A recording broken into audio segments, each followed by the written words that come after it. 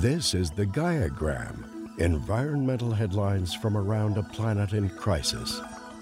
Hello, this is Kevin Gallagher, producer of the Gaiagram. As we draw 2021 to a close, I wanted to let you know that I understand that Gaiagram can be full of disquieting and negative news. Unfortunately, we are at the moment in Earth's environmental existence where our species needs to understand just how vast the problems are and how they, I believe, threaten our very existence. As you have heard on Gaiagram over the last 2 years, there are no shortage of stories illuminating the issues we face. It is my hope that we hear about the problems and then collectively start doing something about them. Every Gaiagram ends with stories about positive events and progress being made by people all over the world.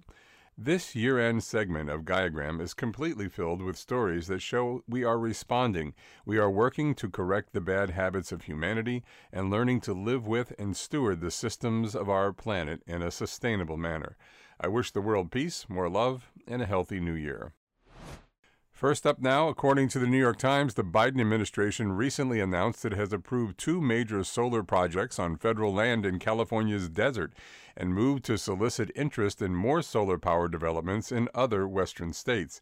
The administration is using federal authority to press ahead with its clean energy plans after Senator Joe Manchin, a Democrat from West Virginia, said he would not support President Biden's centerpiece climate and social policy legislation. Every household in Wales will be given a free tree to plant as part of the Welsh government's commitment to tackle climate change. The bold new policy will give people the chance to choose a tree of their own to plant or opt to have a tree planted in their behalf.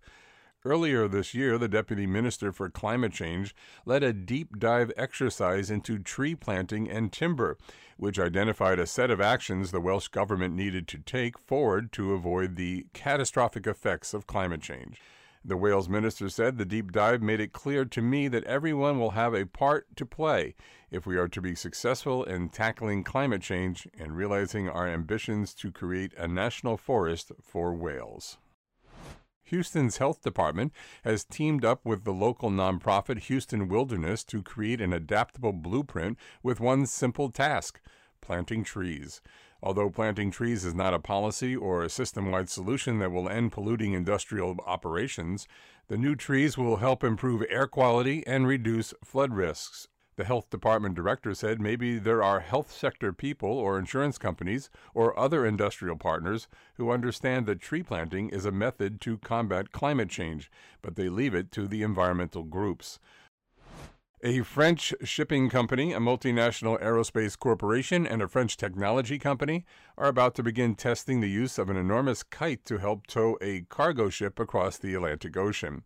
Use of the kite is expected to significantly reduce fuel consumption as well as greenhouse gas emissions. The kite manufacturer, Airseas, was founded by engineers who formerly worked for the aerospace firm Airbus. Vincent Bernates, chief executive officer and co-founder of Airseas, said today, "I am proud to see that vision is becoming reality, with our first Sea-Wing kite ready to make tangible difference for our planet. This first installation marks a significant milestone not only for Airseas, but also for wind and other renewable propulsion technologies in general." He said, given the urgency of the climate crisis, the world needs to see a drastic reduction in carbon emissions now. And finally, the New York City Council last week voted to pass legislation banning the use of natural gas in most new buildings. Under the law, construction projects submitted for approval after 2027 must use sources like electricity for stoves, space heaters, and water boilers instead of gas or oil. According to a study by the think tank RMI, the bill would cut about 2.1 million tons of carbon emissions by 2040, equivalent to the annual emissions of 450,000 cars. This was the Gaiagram, environmental headlines from around a planet in crisis.